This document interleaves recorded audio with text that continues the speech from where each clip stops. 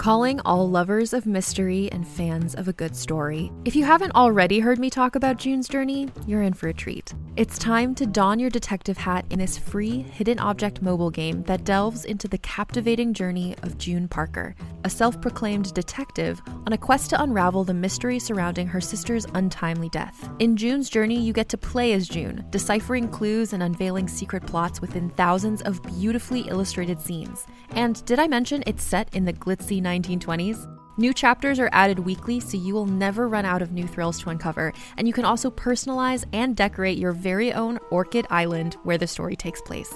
How sharp are your detective skills?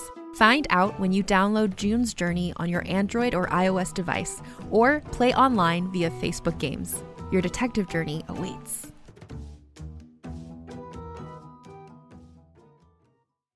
So for the next 30 minutes, I'm like doing all the visuals for Paul Oakenfold on the main stage at Ultra, and my friends are like, "Where are you?" I'm like, "Look at stage left. What are you doing?" "I'm doing all the visuals." So.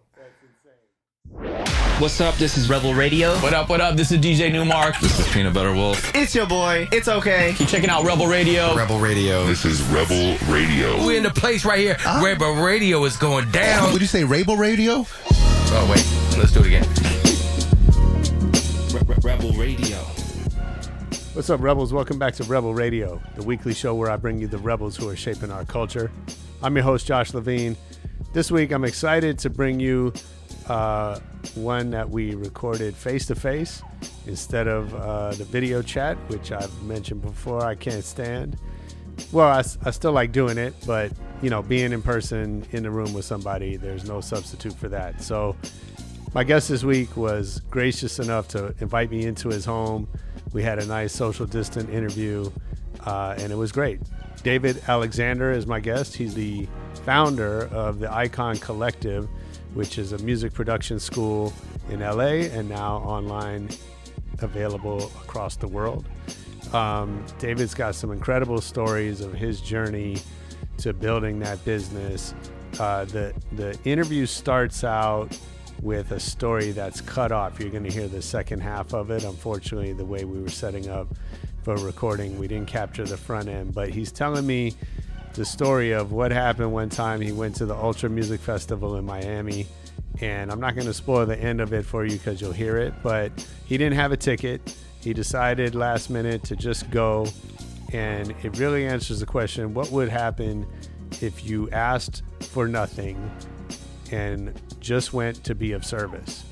And he had this incredible experience that we'll share with you. He's got some other great stories later in the episode about how he got his business started, some really big lessons about having faith, trusting in the process, really having a clear vision of what you're in it for.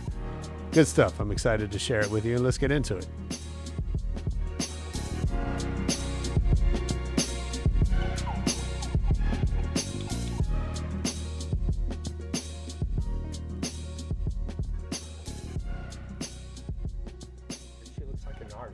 Having this thought in the cab, you know, and I get out and I see a security guard with a clip, and it hit me. I was like, "Hey, where's the artist entrance?" He goes, "You need to walk down this hall, this line right here, and you'll see a break in the fence around the corner." I was like, "Guys, come with me." They're like, "What are we doing?" I'm like, "Just trust me." So they're like, "Who is this guy?" So we start walking back there, and sure enough, the fence opens up, and I remember the guy's name, Smokey. So as I'm walking up, I see Goldie leaving. There's the, and you know, I know who Goldie is, so sure. I stop him, I introduce myself, I tell him about the school, I tell him I'm a big fan, we exchange cards, and the guy at the artist relations is watching all this go down, so it looks like I actually know Goldie, right? So, and the other thing is, I was in this mindset that I want to be of service, like I don't want to ask for anything, right? Yeah, sure.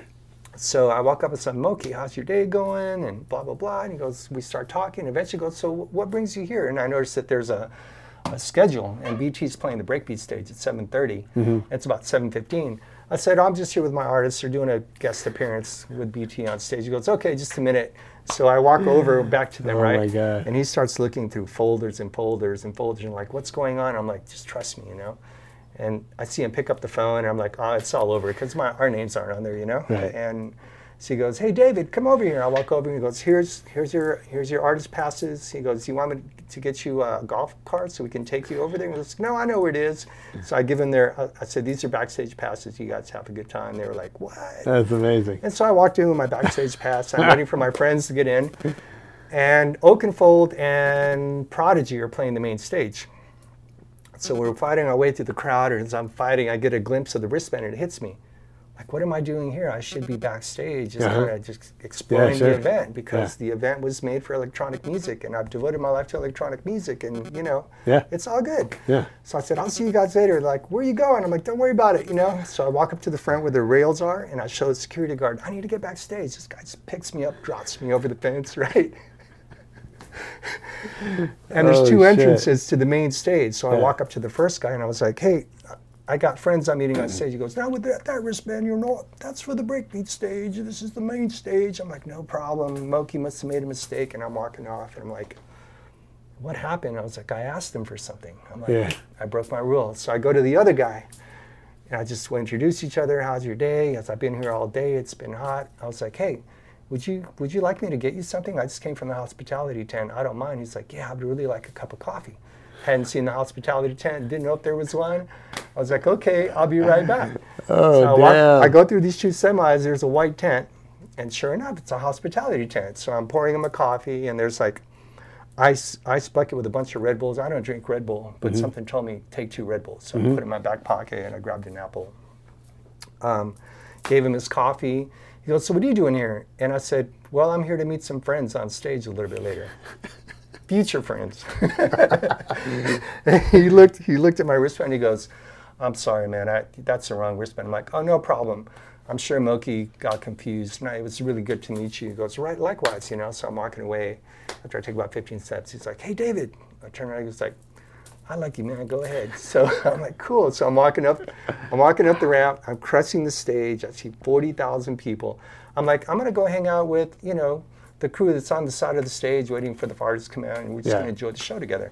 So I'm standing on stage and I'm looking around this massive stage, and it's the DJ, 2 go-go dancers, 3 camera crew, a couple of tech crew, and nobody else. And I'm standing up there looking crazy, sticking out like a sore thumb. And I'm like, I had a moment of panic, like, okay, now what am I gonna do?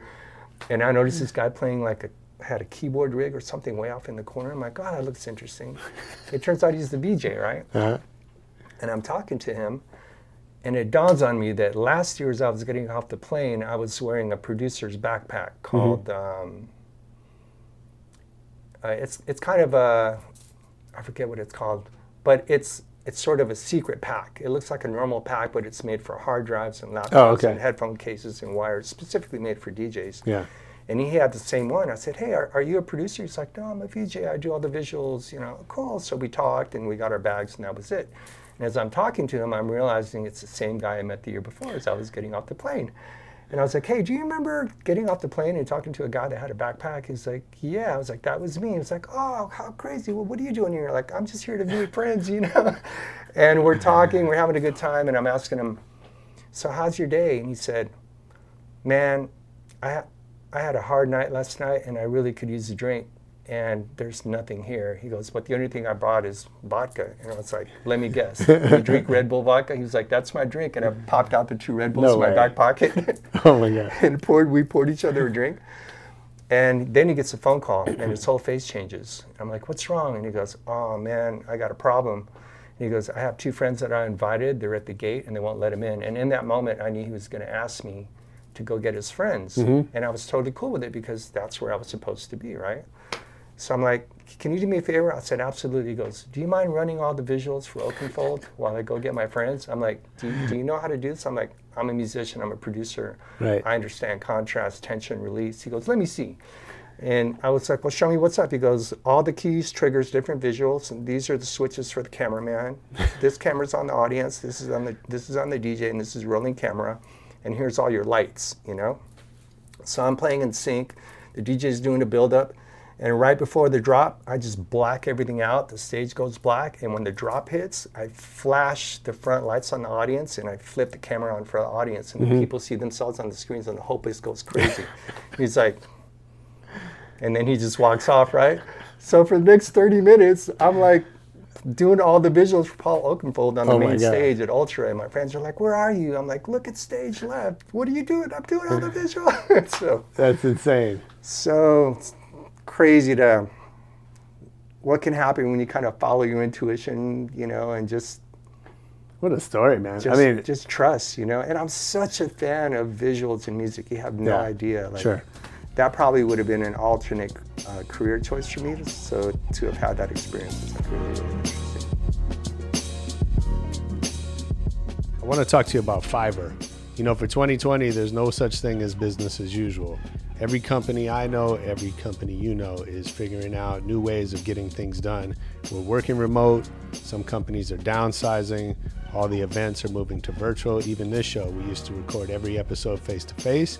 Now we're doing video chat, phone chat, et cetera, et cetera. If you own a business, pivoting quickly is hard enough, but finding the right people that you can trust to make it happen, that's the key to success. Fiverr is a great freelancing platform that helps you find talent to build your online presence fast. Whether it's building your first website, designing social graphics, you got to have the right people, and getting the wrong people is costly. It's disruptive to your business. So Fiverr lets you hire freelancers who have proven track records and clear pricing. You're not in the dark. You're not haggling. It just makes everything easier. Use Fiverr to connect with freelancers offering hundreds of digital services from graphic design, copywriting, web programming, film editing, pretty much anything you need done that can be done remote, which is, as we've learned, is everything you can do on Fiverr. You can work with confidence, knowing exactly what you're paying for up front. The payments are released to freelancers once you've approved the work. They have 24/7 customer service, so anytime you have an issue, Fiverr is there to help you. Find talent today at Fiverr.com and get 10% off your first order using our code REBELRADIO. All the digital services you need are in one place at Fiverr.com, code REBELRADIO. Again, that's Fiverr.com, code REBELRADIO.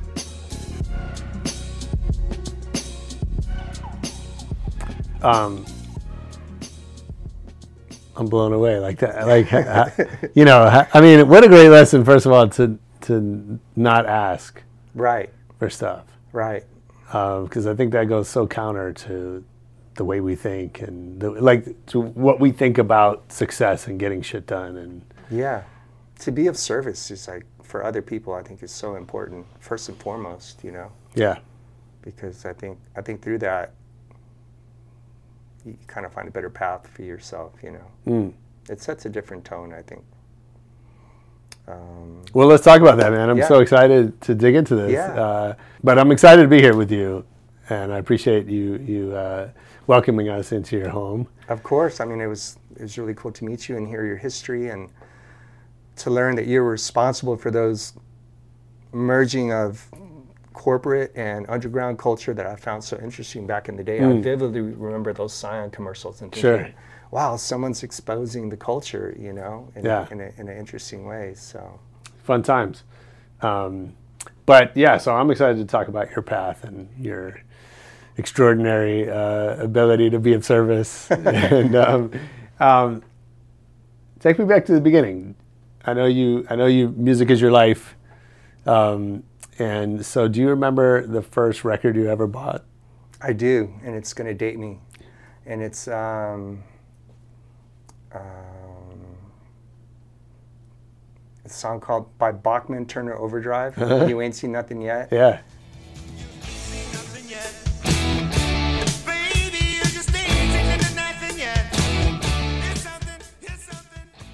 I remember that being my first single, and the second one was My Sharona Okay. by the Knacks. Yeah. That must have been like 71, 72. I must have been like 4 or 5 years old or something. Big records. Yeah, big records. But my mom used to play piano in church, and my dad used to go to church 3 times a week. Wow. To go see my mom. Yeah. And that's how they met. But I always kind of grew up with the piano in the house, and my parents are immigrants. So they came here to pursue an education for myself, and the expectation is that I would have been a medical professional or an engineer, Sure. or any of these professions that were, that required a high standard of education, but also guaranteed a certain aspect of lifestyle. And I actually was studying at the University of Texas, aerospace engineering, but I would go see this band on the weekends that were playing funk and R&B and covering music, and just the keyboard player was really amazing, was really inspiring. So I ended up just getting a keyboard rig like he had and putting a band that was terrible and imitating what they were doing. And one day these guys came to my job and said, hey, we want to take you to lunch, and our keyboard player just got picked up by Prince, and we want you to join the band. We're playing 6 nights a week. And I said, I ain't got time for you. I'm on a scholarship. I got a part-time job. And the bass player was like, you see the suit, don't you? I'm like, yeah. He pulled out a piece of paper. He's like, these are all the gigs we have in the next few months. That's how much money you're going to be making. Wow. 5 minutes later, I was knocking on my boss's door, and I gave him 2 weeks' notice. I dropped out of college. I didn't tell my parents for like 2 months. No way. And it was the most stressful time of my life because I had to learn 45 songs. Sure. I had to do 4 sets, and I had 2 weeks to learn it. And I was really, really green at that point. You know. What was the band? It was called The Business. They used to be a cover band in Austin. And Austin had a really, and still has a thriving live music scene. The University of Texas is there, you know, so every year 40, 50,000 kids encroach into a 6-mile radius. Yeah. And they're hungry for entertainment, you know. So musicians can really make a good standard of living there. And I did that for about 2.5 years. You know, side note, but, you know, we sort of look down on cover bands, right? And, but I think it's, you know, the ability to perform music is such an important skill, right? And obviously if you're a professional musician, that's how you make a lot of your money. Mm-hmm. We all can think of great songwriters, musicians who are not great on stage. Mm-hmm. And so, I always find it fascinating that we sort of group we want to see the person that sang it originally sing it on stage, even if someone else could do it better. Right. Right?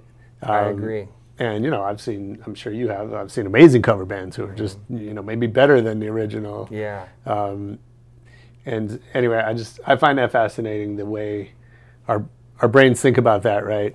I agree with you. I see a lot of emerging artists posting covers of other people's songs on Instagram. Yeah.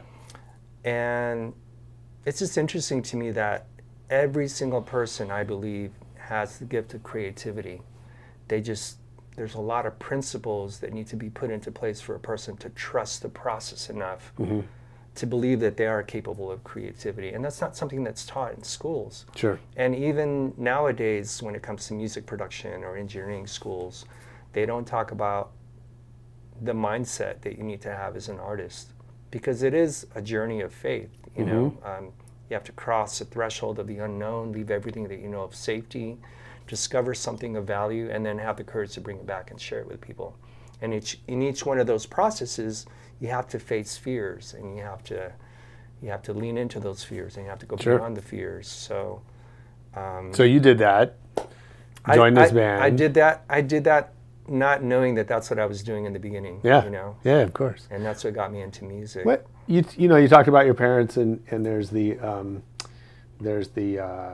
what we think of as the immigrant work ethic, right? People come to this country, you know, we know many of the greatest businesses, greatest achievements were created by people that came here and had something to prove, right?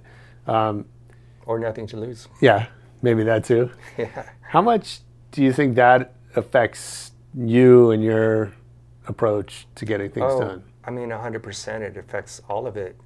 There was at one point when I moved away from home to pursue music full time, and I was thinking about my struggle. And at that same time, my mom was sharing me the story of coming to New York, not knowing the language, $12 in her pocket, and just buckling down and doing what she had to do. And I'm thinking, I've got more than $12 in my pocket. I understand the language. Right. I have skills. I have ability. Why am I living in fear of pursuing a goal? So having that as a background, I think, was a big factor in me having confidence and being able to do things that people normally wouldn't feel comfortable doing. So do you carry that with you now? Like, obviously, now you have means, right? You have resources. And I think, you know, sometimes the more we have, the harder the harder it is to do stuff. Right? To take risks. Yeah.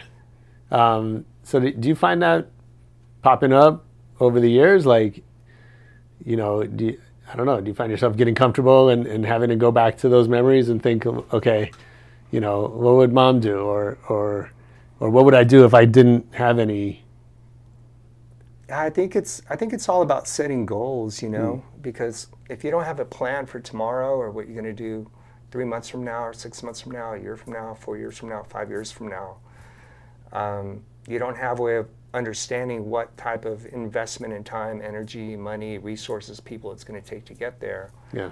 But if you do have a goal, you know that whatever you're risking, there's a benefit of a reward, and that kind of eliminates that complacency. Sure.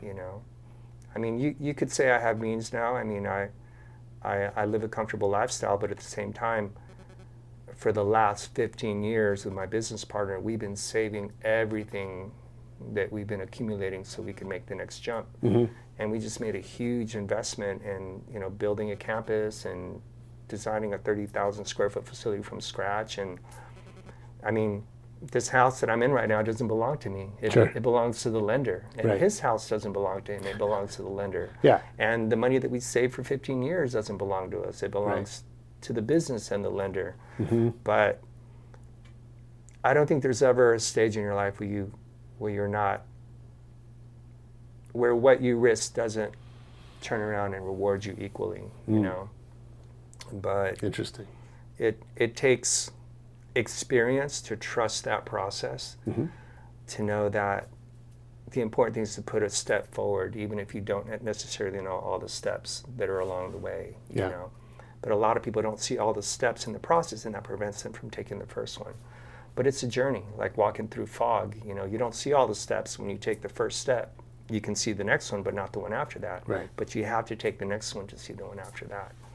It's So- the process that gets you there. So walk me through that. So you're in this band, and then how do you get from that to taking the step to launch a school?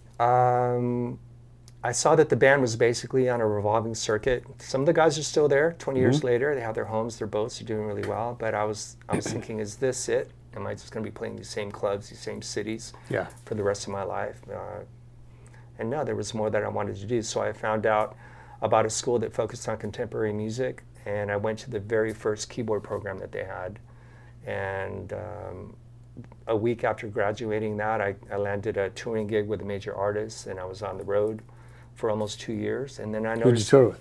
I toured with the Gap Band, I toured with Shaka Khan, I did stuff with George Clinton, just a lot of different artists in the R&B scene. But I was noticing that the musical directors, when we weren't on tours, they were producing records on MPCs and Right. had home studios, and I just got interested in production, and I thought that engineering was the way to do that. And I went to an engineering school and graduated realizing that I was a technician. I knew how to set up a microphone. I knew how to set up reel-to-reel tape machines and run an SSL. But I didn't understand anything about sequencing or programming or the art of creating music. So that was kind of like my genesis. And so what were the options at that time? This is 15 or more years ago, right? It's like 92. Right. So Yeah. now we have Icon and we have other music school. Right. There's a growing segment of music production schools, right? Yeah, there are actually. What was there at the time? At that time, there was really nothing that was artist focused. It was all engineering. Yeah. And I had completed the program and was starting to produce music on Cubase. I didn't have an artist to work with. I had no projects, but there was a video game called Quake, which the music had been produced by Trent Reznor. And it was very ambient, but the game was really high paced. So just as an exercise on learning, using these tools, with another partner of mine, we decided to rescore the music for Quake and just put it out on the internet. And, Oh, that's cool. And what ended up happening is the company that produced Quake got a hold of it and called us and said, hey, we're producing Quake 2. Would you like to submit music? Nice. And so based on that, we got into producing music for video games. And then I got called back to work at the engineering school as a counselor. And I realized that, the majority of the kids didn't want to be engineers. They were artists wanting to learn how to produce their own music. So that was kind of like the genesis of an artist-based production program. And started the program with Musicians Institute, and then a year and a half into working with them, realized that they really didn't completely understand the vision at that point, and got together with my now business partner, Christopher White, and said we should go do this on our own. And just took a leap of faith and started small with about 15 students and organically grew it from there.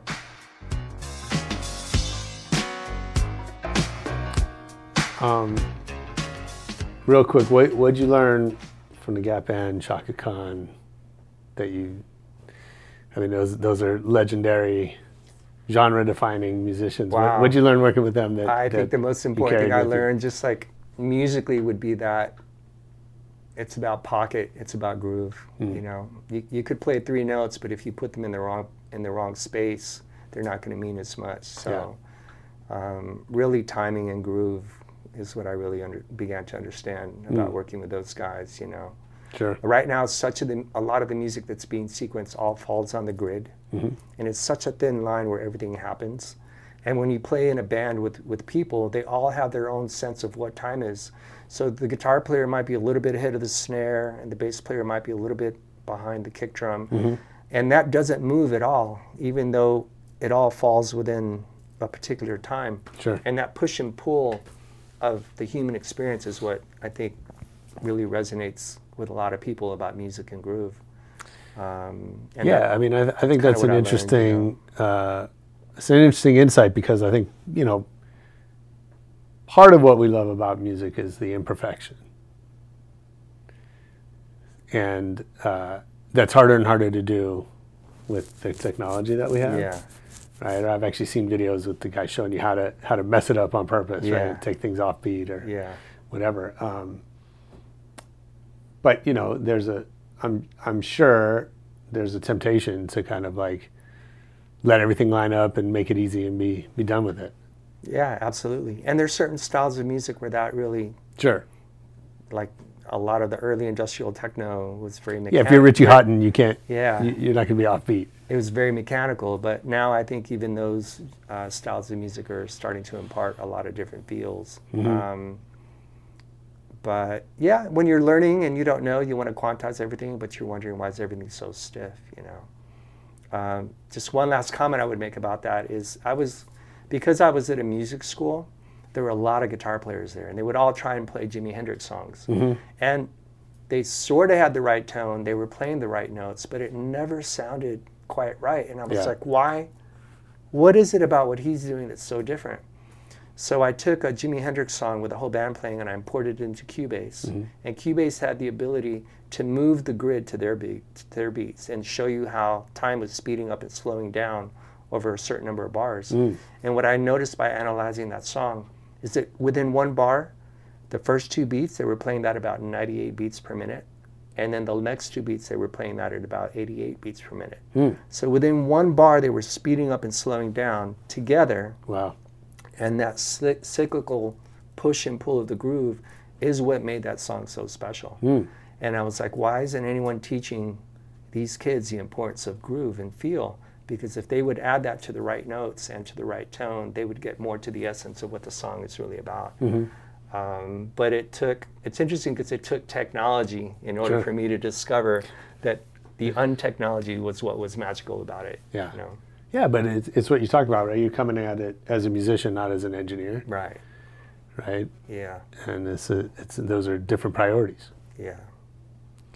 So okay, so you guys decided to start this school. Yeah. How's that work? Like, I think for any business, getting your first customers, right? If you're a musician, getting your first show, Yeah. right? So you said you opened with 15. Like, how do you get 15 people to trust to take a chance on a school that's unproven and has no reputation? It's interesting. I mean, a lot of the first group of students were people that we had educated in the past, Okay. That we were connected with the other schools, and they Okay. had finished their programs, and they felt like they hadn't really received the education they were looking for. Yeah. So we went back to them and offered them an alternative, Okay. a continuation, and they all believed it and jumped on board. So the other day you were saying something about there's a seminar you went to? Tell me about that.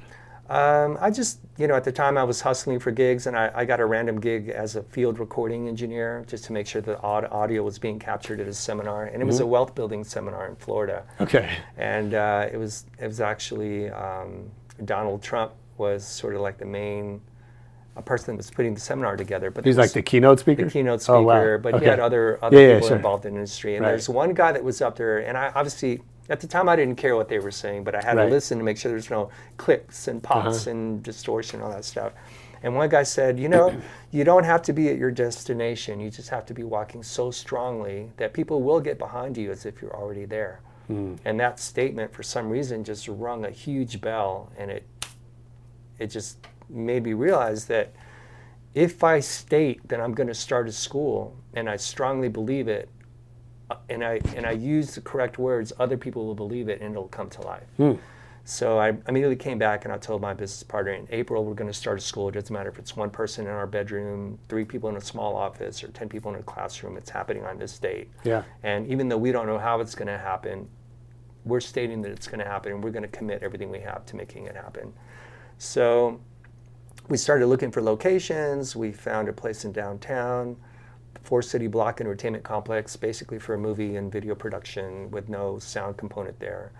And just asked the president of the location that, I think the words that you speak are really important too, and how you state your intentions. I told him in April, we are opening a school and we would love for it to be here. Would you be opposed to having a music educational facility within your entertainment complex? And he was really excited about it. He goes, what do you need to make it happen? I said, I just need a conference room so I can bring my clients so they can see where it's going to be, and we can start the classes in April. He goes, I'll give you the conference room for free, and I'll personally give everybody a tour of the facility. So I went back to my prospective clients and I said, we have a location, and the school is going to be in this place in April, and we just want you to come down, see the curriculum, put your deposits down, and meet the president and take a tour. So they all showed up. The clients didn't know that we didn't have the location, and the location didn't know that they weren't clients yet. But but because we believed that it was going to happen so strongly, we spoke as if it already was, sure. and everybody got on board. And that day we took about $65,000 in deposits, and we bought the gear that we needed, and we put our deposit down on the space, and that's how it got started. That's no incredible. No money, just a belief, You're my hero. No, I mean, I'm not kidding, because, it's so easy to think about all the reasons why not to do that. Absolutely. Right? Yeah. And sometimes those are legitimate and you have to listen to them. Very valid but reasons sometimes a lot of the times. You're never going to take that first step if you let that get in your way. I was just talking to this with my business partner today. I said, do you realize that we started the construction of the new building without knowing a pandemic was coming, without knowing that there was going to be a financial crisis, without knowing that there were going to be so many parameters that if we knew, we never would have done it at this point. Sure. And just a lot of things that have happened between now and then have really worked in our favor. And that's really important, where you put your focus. We could have thought of 500 reasons why in January now would not have been the right time. Yeah. But, at some point you just have to decide and move forward, be ready to pivot and move and make changes along the way, So are you just naturally good at that? Is that, or is there a trick to it? I think that comes back to my mom. Yeah.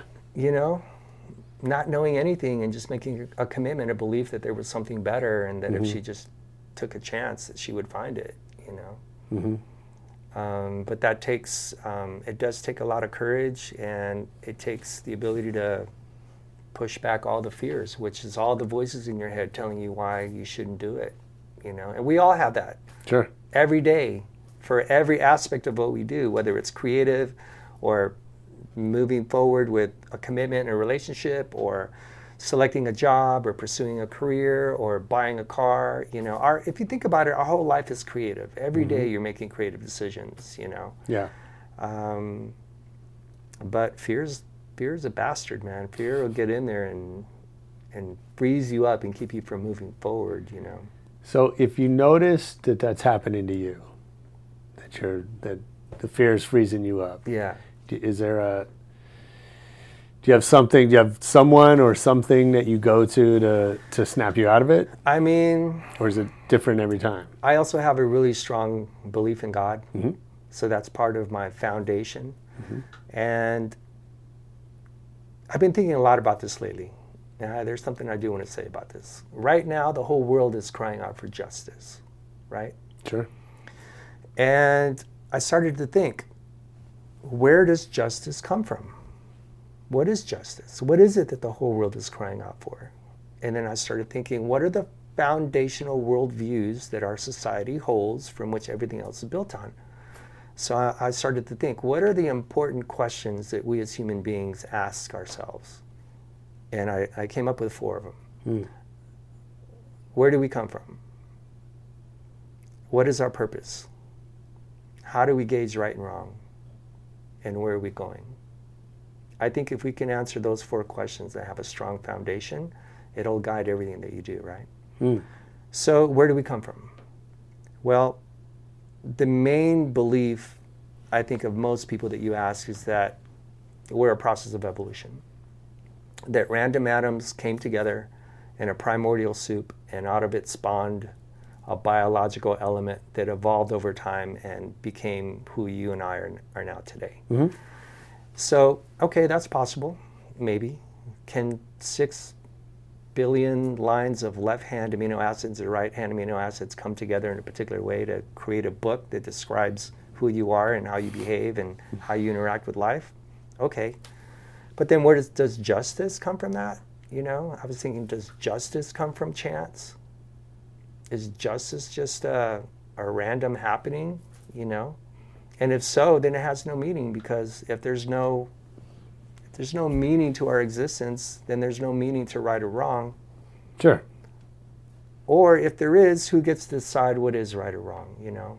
Yeah, I was thinking about the teachings of Nietzsche that said there is no God, and every man has the right for himself to decide what is right or wrong. And then I think about Darwin that said the whole purpose of life is to evolve and to continue and to develop into the perfect organism. So what happens when you combine these 2 philosophies? Well, you get someone like Hitler, who did a perfect job at defining his own rules and pursuing the perfection of life. And actually, when the Nazis were being tried at the Nuremberg trials, their lawyers stood up and said, these gentlemen were just following the laws of their state. Sure. And it's not every state sovereign to make their own laws. Right. And the judges had a really hard time with that. And till one of them stood up and said, is there no law above the law of man? Meaning, is there no moral focal point that is above what you might believe or what I might believe? And only under those terms were they able to convict the Nazis. Right. So now we go back to the sense of justice. We're all crying out for justice, but we don't really have a strong concept of where justice comes from. So how do we as society, built on principles where the core foundational principle may not be as stable as we think?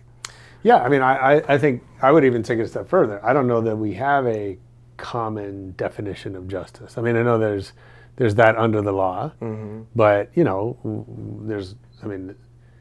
a lot of what we're living through at the moment is that the law is very different in practice than it is on the books, right?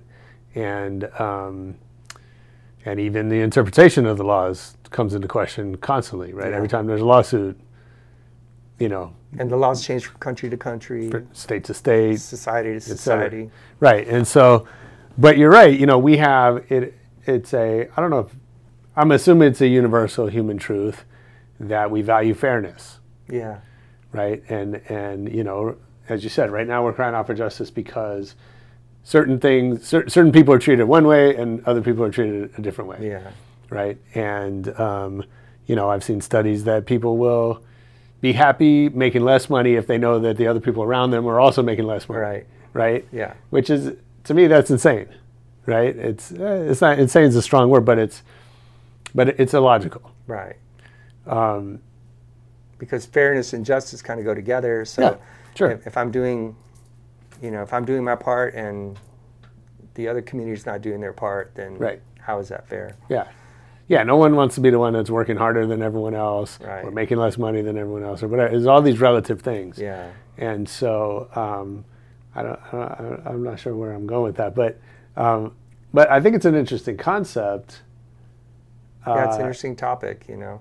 So how does that? So I have a belief. you have these I have a these belief- four I have a belief pillars. in a higher power, you Sure. know. Yeah. And I don't believe that we're here by randomness. I don't believe that.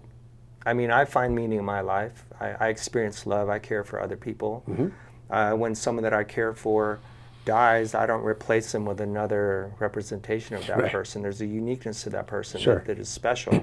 So it's hard for me to believe that we're experiencing so much meaningful lives over an overarching meaninglessness. And so I do believe there's a higher power, and that is where a lot of my courage comes from, because I feel like, you know, when I need guidance, when I need support, I have like this personal relationship with someone that I can lean on, that I can rely on, you know, that I can trust in. you know? So I'm not going to debate theology with you, Yeah. but I am going to say that I think. I mean, we're all entitled, you know. Oh no! I mean, it's not even. have our own It's beliefs, not for even. sure. It's. I think it's irrelevant to what I'm about to say, whether we agree or not. Yeah. But I think even what you're saying, right? If to the extent that people believe that there's a higher power, there is no consensus about what that is and what it means to each of us in our daily lives and how we're supposed to Correct. interact with that, right? And so Correct. whether it's even, you know, across religions or within a religion, Correct. there's you know, infinite number of definitions of how that meaning affects each one of us, right? Correct. And so I don't, I guess I'm saying, like, I don't know that that solves your problem from the way you're describing it, right? I mean, you know, hopefully it solves it for you, like, because you can find your moral compass relative to your beliefs, right? But I'm just saying that's like we're all sort of left. We're either left to figure that out for ourselves, Yeah. or we decide to give that power over to someone else, to a priest or a rabbi, or Right. or a book, you know, one particular book that we a book, read. a book with a set of beliefs, you know. Yeah, that we read and interpret a certain way Yeah. based on the translator who translated that book from the original language, right? Like, Yeah. none of it is truth in the sense of, you know, I guess. Yeah, we just you got know, shoved in the deep water, didn't we? Yeah, I don't know. Truth is an interesting thing, you know. Can truth be relative? Can there be different versions of the truth? Sure. Can truth be exclusive, you know? Like, Right. it's just a really deep topic. Yeah. But for me, So how does all that affect your path as an entrepreneur, as Sure. you know, well, I think all the things that you are? I think in the things that I believe in, the greatest gift that we've been given is the power of choice, because we have the ability to choose whether we want to believe or whether we don't want to believe. Absolutely. And our ability to choose is what makes us creative. So by nature, our greatest gift is creativity, whether it be to believe or not believe, or to choose this or choose B, or to choose this bass line or choose not this bass line, or choose this drum sound, or to choose is our greatest gift. And I mean, that's, to pursue a life of creativity is to pursue a life of choices, you know, and to know that that is your greatest gift, to decide and to choose. I think it's really interesting. And if you read like Stephen Covey, right? He, I think they talk about a definition of success as increasing your ability to choose. Oh, they do? That's interesting. Yeah, in a way, right? So he's got this thing of like the gap between stimulus and response is where our freedom of choice exists. Yeah, right? absolutely. And he kind of says, you know, if you behave a certain way and you end up in prison, well, then your choices are very limited. Or they're made for you. That's what I mean, right? Like you have really small number of choices Yes. that you're allowed to make at that point. Right. And then at the other end of the spectrum, you've created a life that gives you, you know, resources and time Right. and all of these opportunities I never to make looked at it creative that choices. way. And if you think of jail as punishment, and you expound on that, Sure. punishment is limiting your choices. That's right. Yeah. And I think when we live in fear, we also limit our choices. Mm-hmm. And there is torment in fear. There's Sure. punishment in fear. Yeah, That's it's right. interesting. I never looked at it that way. Hmm. So, yeah, I don't know. I think about this stuff from time to time. No, I'm sure. What else did you do at the beginning? What were mistakes that you had to work your way out of? I think maybe one of the main challenges that we had in the beginning was underestimating the importance of marketing. Underestimating the importance of having a clear voice, because obviously the first 15 students that we got was very easy. Sure. But then where does the next pool of people come from? Right. And we really had to think about who were we, what was our meaning, what was our purpose, and how were we going to get that purpose out there. And one of the first things that my business partner and I committed to was to never tell someone who you were in an ad or an advertisement, or we are A and what we do is A, B, and C. I think the value comes when you share something of importance with someone, whether it be a belief or a bit of knowledge. So from the beginning, we decided that it was always going to be about sharing something valuable with someone. And really just the mission statement of empowering artists to live creative lifestyles really says nothing about music production. Right. So when you see a school that says, come here to become a music producer, I feel like that's a very narrow focus. But when you say, come learn how to live a creative lifestyle, that's a much broader appeal. And that really is what it is about, How do we take power back to our lives by exercising creativity? And so how does that get woven into the school experience? I think it starts with the idea that, a lifestyle is something that's shared. It's a belief that's shared by people of common beliefs. And what do we call that? Well, we call that a collective. So by design, the school was never a university or a school. It was always a collective. It was always about people. And something interesting happened in the first 6 years that I noticed the graduating students are becoming more and more advanced than the previous graduating students. And it wasn't necessarily because our curriculum was changing that quickly. And I boiled it down to something that I call collective intelligence, which is people with the same passion coming together in the same building and sharing resources. So you might have been researching the perfect snare sound for 8 hours, and I might have been researching vocal compression for 6 hours. And we sit down and have lunch together. In 3 minutes, we share with each other what it took us 16 hours collectively to learn. And so the upper students were teaching the younger students, and by the time the younger students became upper students, they were more advanced than those upper students, and they were sharing the younger students. And there was a cyclical process of people sharing information that's been a part of our unspoken success. And had I realized that early on, I would have fostered it a lot sooner. Yeah. But I think it's like YouTube, you have someone posting a dance move on one side of the country and someone on the other side of the country sees it, and all of a sudden you have this community that's sharing resources and learning from each other. It's a very dynamic way of learning, and we're always looking for ways to expand that, whether it be in-house or through our online programs. But yeah, community, I think it's important. And so that kind of just happened, right? So now, how did you then adjust the curriculum or your approach, right, to then foster that? I think one of the most basic ways is we just created a space for it to happen. So in the new building, we dedicated probably in our current building, we dedicated 500-600 square feet. We could just call it a producer's den, where there's no agenda in that room other than for people to come in, set up with a laptop, and be next to their peers, just be able to work, drink coffee, talk, congregate. Normally, a room like that would be set aside for an actual lecture or other courses. But creating space where people can come together and just share information was one of the first steps in allowing that to organically grow. Creating Nice. space for things to happen is, important. Sure. Yeah. And we're still figuring out how to continue to do that. Of course. So, you started, it's the two of you, and I'm sure you started, hiring teachers at some point. Oh, yeah.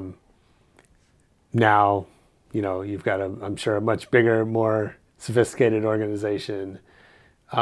What's that like for you as a founder, kind of giving, I know that's something a lot of people struggle with is like letting go of certain parts of their job. And so how have you been able to navigate that? That's a really interesting question because I was really involved as the director of education in the program early on, writing a lot of the curriculum, teaching a lot of the courses, being involved in a lot of the marketing events, just wearing all hats possible. There was only two of us. Yeah. But then coming to a point where you realize that your capacity to be effective in all those areas is limited by the amount of time that you have. And you have to go out and find people that are more talented, just as passionate, share the same values to help you along this mission. I've been very fortunate to be working with a business partner that was very consumed with the direction of the business early on. And we're to a point now where he gets to run the day-to-day operations, and I get to support him on decisions, and we strategize long-term plans. I've got an amazing director of education that's managing all the instructors, and Nice. it's about finding people that are better than you at what you do and bringing them on board and empowering them to continue the work. What's been the hardest part to give up? Probably the connection with the students. That's something that I really appreciated and cherished, and I still could do that. Yeah. But my personal life suffered a lot because I was Sure. in that building 15, 16, 17 hours a day. Yeah. And once I started approaching my 50s, I was like, okay, I've given 50 years of my life to music, and as I still want to continue to do that, I want to be more balanced with how I'm spending my time. Yeah. So there's other things that I spend my time doing on top of sort of co-managing the business, but yeah, it's all a trade-off, Different seasons have different focuses. Sure. Yeah, of course. So I know you've had some high-profile graduates. I know Jaws, Nightmare, Slander. Yeah. Some big names come out of the school. Yeah. I'm sure there's others that I don't know. Yeah, there's Keizo. There's we have a lot of female talent that's coming through the school Cool. right now, which is amazing. Nice. But yeah, we've had a lot of kids that have come and devoted their entire life without a plan B to pursue this lifestyle. Sure. So how does that? You were talking about marketing earlier. Like, when a Jaws comes out of the school and has big hits and headlining festivals and all that, like, what does that do for you? And how much do you think about like marketing that or not?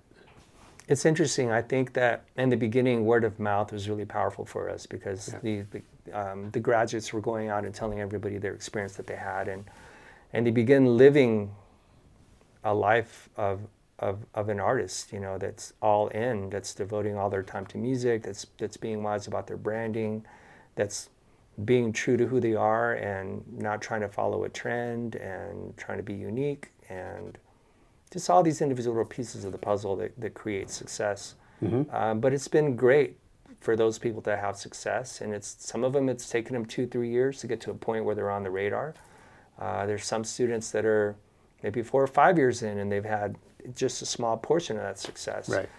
But one of the first things that we let people know is that there are no guarantees when you come into this career. You're going to get a certificate, but it doesn't mean anything, Sure.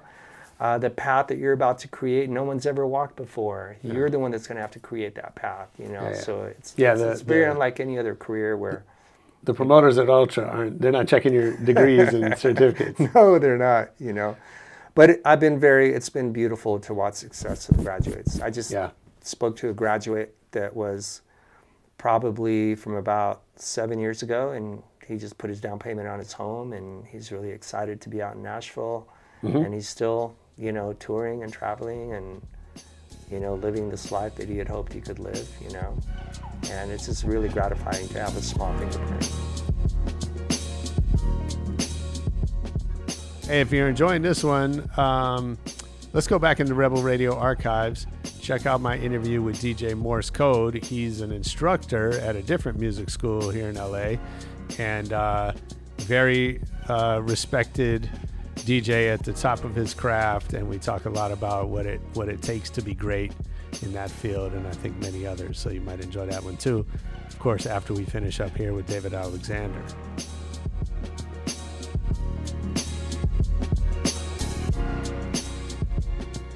So how much, you know, when you think about the success of your graduates, how much is that about picking the right students to allow in versus, you know, whatever they learn when they're in the school? That's a great question because, you know, a lot of schools that are for profit, their admission process is very cookie cutter. Yeah. And they have a goal that they have to meet, and they have a number of seats that they have to fill, and they have quotas, and it's all about the profit margin. We actually probably only accept 30 to 40% of the applicants. And I'm very proud of the admissions department and the director of admissions who have a very thorough screening process, and they just get down to the core of why they want to do this. You know, do you want to do this because you want to be on stage playing bangers, or do you feel like you have a voice and something that you want to contribute? Yeah. So that initial filter is really important. Another thing that ended up working in our favor was not accepting financial aid. So a lot of schools operate on 90% financial aid. Sure. That means just about anybody can come and study. But for us, these students, artists, they literally had to work a year or 2 years. They had to save up their money. That was really the first threshold that lets you know they're serious. Yeah. I mean, kids that don't get financial aid and they've been working hard for 2 years to get their tuition paid for, once they get there, they're going to be serious about attendance, submitting their homework assignments. I mean, they're completely devoted. They've been devoted for 2 years, even before they walk in the door. Right. It just changes the whole dynamic, you know. So talk about that a little, because, you know, in the public, you know, discourse, right? The argument about financial aid is that, you know, it empowers people who come from who don't come from means. I do agree with that. Yes. To be able to go to college, right? Yeah. And you know, if it wasn't for the GI Bill, if it wasn't for, you know, various programs, I agree with you. Lots of people would have been priced out of college. Right. So walk me through that. Sure. Well, initially, I think one of the reasons why we didn't offer financial aid is because we had started under no accreditation system. Right. So even if we wanted to, we couldn't play the game. Yeah. But now we are fully accredited. We are able to receive GI Bills. We are able to give visas to international students. But I think our admissions process has still been true. We have a limited amount of seats. We're not looking to pack them in. Sure. We could have 30 applicants and we could have 2 seats open, but we're not going to plug those in with people that are going to diminish the experience for the rest of the class. We're in the process of considering financial aid, and we're probably going to get there relatively soon. But I think it's very important to be balanced with your use of financial aid as an institution. Yeah. I mean, if we were to just accept 10% of our funding from financial aid, it would make a big difference for us. Right. But I don't think we would ever want to be so dependent on financial aid that if something happens to that system, sure, you know, the company would be at risk, or, you know, that we would be excluding people. But yeah, I think financial aid is important. But I think the use of it extensively to fill seats with the wrong candidates is something that has been the downfall of a lot of schools, actually. I don't want to name any, but you can count the number of schools in arts and production and education that are now going out of business. Yeah. And it's exactly for those reasons. Sure. Yeah. Yeah, and I'm not really taking a position on it. I just, you know, I think yeah, of course. I get that, You want people that are there for the right reasons. Right. And you want people that are there to work hard, and those are it's tough to see that when you're looking at a student's application or you're interviewing them. You don't really know what you're getting, right? Right. So I think and certainly, I think we could argue that there's a crisis of too much financial aid, especially in the form of loans, right? Student loans. I mean, for students to come out of an engineering school with $60,000, $70,000, $80,000 of debt on their shoulder. Yeah. I mean, how are they going to overcome that? Sure. So, but I think that problem is being self-addressed by the industry because those companies can't sustain, that kind of model anymore. Yeah. How much do you watch what other schools are offering, and like, are you, is that something you think about, this sort of like competitive environment That's that you really play interesting. Yeah, not much at all, to be honest with you. We were kind of the anti what everybody else is doing. Yeah. I think we listen to our current student body the most. They're the ones we listen to. We listen to the collective. They're the one that tells us what their needs are. So what's something that like an innovation or a change or whatever that you got from your students? Well, like right now we're launching a music business program. Yeah. We're having like a very 21st century approach to it as an independent artist, and what are the needs of an independent artist when they partner with the manager. We're also launching a vocal artist program, more with the performance space. Mm-hmm.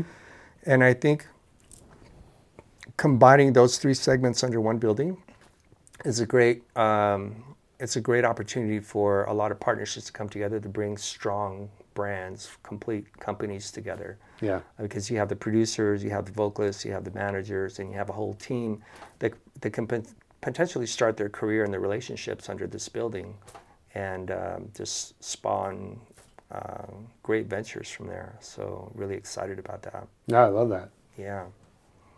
But yeah, education's an interesting thing, We just saw the disconnect early on, and we jumped on at a point where technology was starting to boom, and nobody was really addressing laptop producers, and just kind of saw around the bend a little bit. Mm-hmm. But I mean, it's great that you're teaching the business, and I know most music schools there's a few business classes or whatever. Yeah. Seems like I don't know. It seems that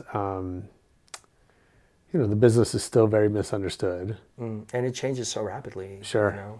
Yeah. It's constantly changing. So how do you keep up with understanding how audiences are consuming music? Is music the product, or is music the market? Mm-hmm. Is that the marketing? Do you spin that into a brand? Just so many questions. Well, now with the whole pandemic going on, tours are kind of going to the wayside, but a lot of people are starting to monetize, the representation of music and performance online in a new way. Mm-hmm. And we're just evolving and adapting, So the business has to evolve and adapt as well.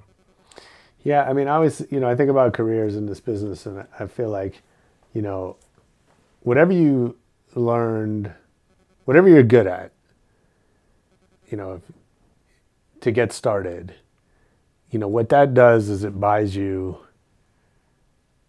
5-10 years, if you're lucky, to learn all the other shit you need to learn, right? So you're saying that your talent and what your specialty is will carry you through the time needed to gather the other assets to make you complete? So kind of what we were talking about earlier, right? Like if you're good at performing, that buys you the opportunity to learn songwriting. Mm-hmm. Obviously, some people just write songs. I'm speaking of one sort of path, right? Yeah. But if you can go out and play covers, right, that gets you the momentum and the opportunity to then go learn how to be a musician, how to make music. Right? Yeah.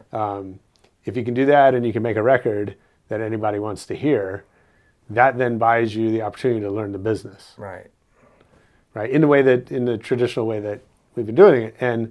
And I think, we see a whole industry of littered with careers that didn't make it all the way. They didn't become the Shaka Khans because they didn't learn those pieces along the way, right? Like how, I think we were talking about this on our hike, right? Yeah. Like, you know, when your first record is your biggest hit, you're kind of screwed, right? Because you have to, and I think there's a few reasons, right? But one is that it forces you into having to learn how to run a business in an industry that you are brand new to. Yeah. And that's too much for a lot of people. Yeah. It's important to have a game plan, you know, to have understand how you're going to get a return on your investment. What's your plan 2 years from now, 4 years from now? Because all you're doing is developing these structures of potential. Yeah. You know, whether that be cash, that be exposure, that be a fan base, and then you have to have a strategy of how to continue expanding that and building something from that. You know, it's an interesting career to pursue music these days. For sure. You know? I really applaud the people that have the courage to do it. Absolutely. But it's a beautiful lifestyle, you know, to be able to wake up and be creative and have an impact. I think now more today than ever we need artists, you know. There was a revolutionist in Scotland that said, "Let me write the songs of a nation. I don't care who writes his laws." You know, so even then he particularly knew the power of music and the power to invoke social consciousness and change. And I feel like we're lacking a little bit of an artist's voice right now in this whole situation. You know, we don't really have our Martin Luther King now. Right. We don't really have, you know, someone that's leading that fight for justice. You know. Yeah. Yeah. I mean, it feels a little bit like some artists are waking up to that. Yeah.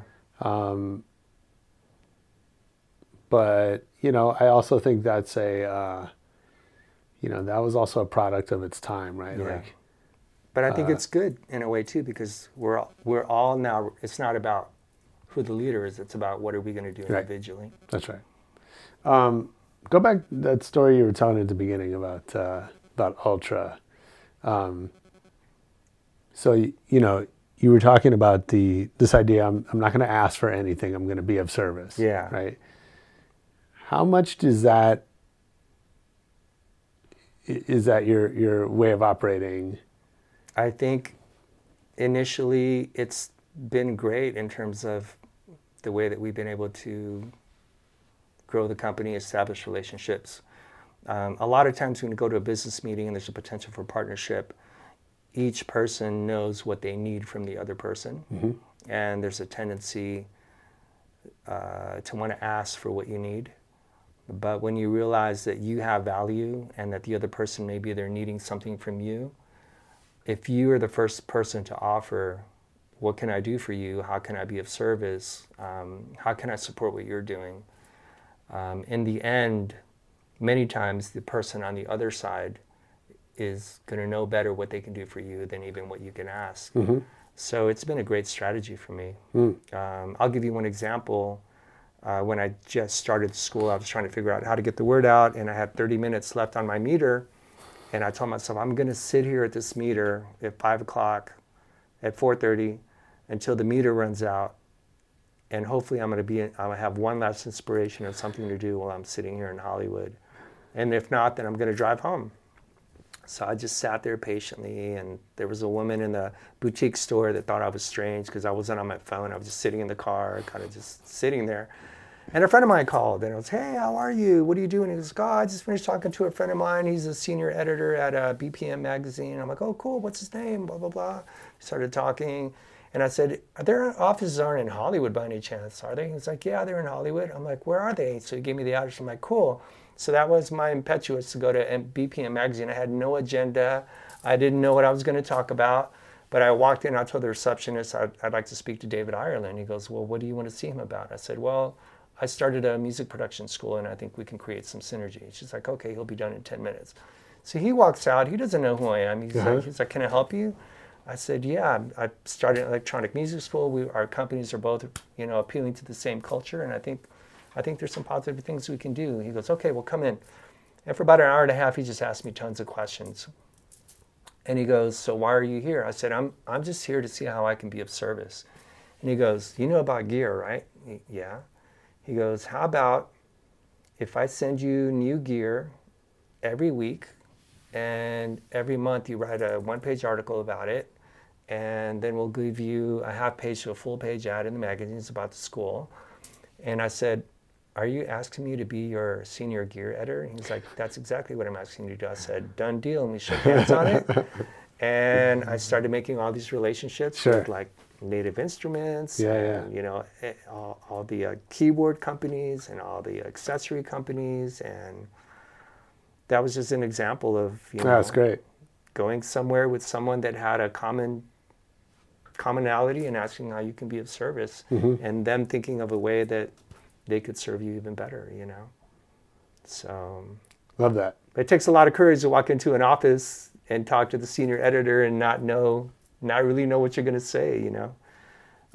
But life is like that, you know. We all have to take risks. We're so afraid to call people sometimes because we think they're on this level or they're above us, or they're out of reach. Yeah, I mean, I think you either think people either think, like this person is further along than I am. They're more successful, smarter, richer, whatever. So what could I possibly offer them? Right. Or they think, or they're afraid of being taken advantage of. Right? That you know, I have to ask for what I want because I have to stand up for myself. Right. Which, you know, standing up for yourself is now you're in a fighting stance. Right. Right. Someone's gonna lose. Right. I mean, let me ask you this. If you got a phone call and some kid in Nebraska said, hey, I'm a big fan of your podcast. I love what you're doing. I'm inspired to do the same thing. I don't know much about it. Do you mind if we just Zoomed maybe once a week for a month and I could pick your brain and we could talk? I mean, wouldn't you kind of be inspired that someone would I almost always say yes about to what that you're doing? Stuff, for sure. I feel like I would say yes to that person. Yeah. But, you know, how many people have that desire to connect with people, but they don't have the courage to pick up the phone and do it, you know? Right. So we need more of that. Do you teach that to your students? I don't think we have a course necessarily in that, but hopefully it's woven in there because those are important life skills. Yeah. And that's it, man. I guess it all comes down to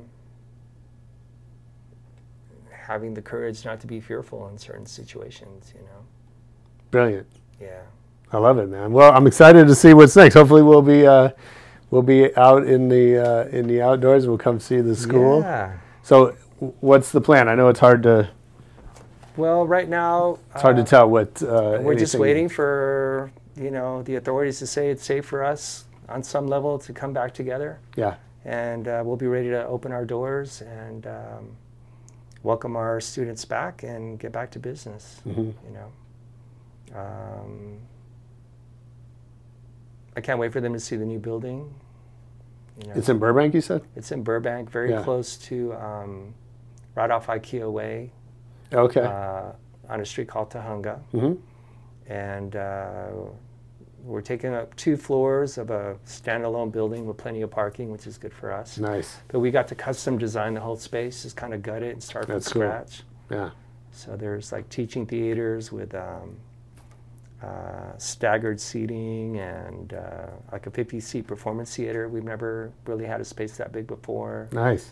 Analog mastering studio, a couple of tracking rooms, and lots of labs, studios for them to work in. Administrative offices. I can't wait for people to experience it, you know. Love it. You have to come down and check it out. Absolutely. Awesome. For sure. Man, thanks for doing this. It's so much fun. Thank you for coming down. How should everyone find Icon Collective or you? Or they can go to iconcollective.edu. Okay. Or they can do Instagram, Icon Collective, or Nice. they can do Icon Collective Facebook. Very cool. Yeah. Amazing. So much fun. Well, thank you. We'll definitely have to do it again when we can come to the school. Yeah, and you got to come down for another hike. Yeah, absolutely. Hey, that was David Alexander on Rebel Radio. I hope you enjoyed it. I know I did. Let us know what you thought. You can leave us a comment on Twitter or Facebook. It's at Rebel Radio Net. I promise to pretend to read them and maybe even respond. And most importantly, come back next week for more Rebel Radio. Peace.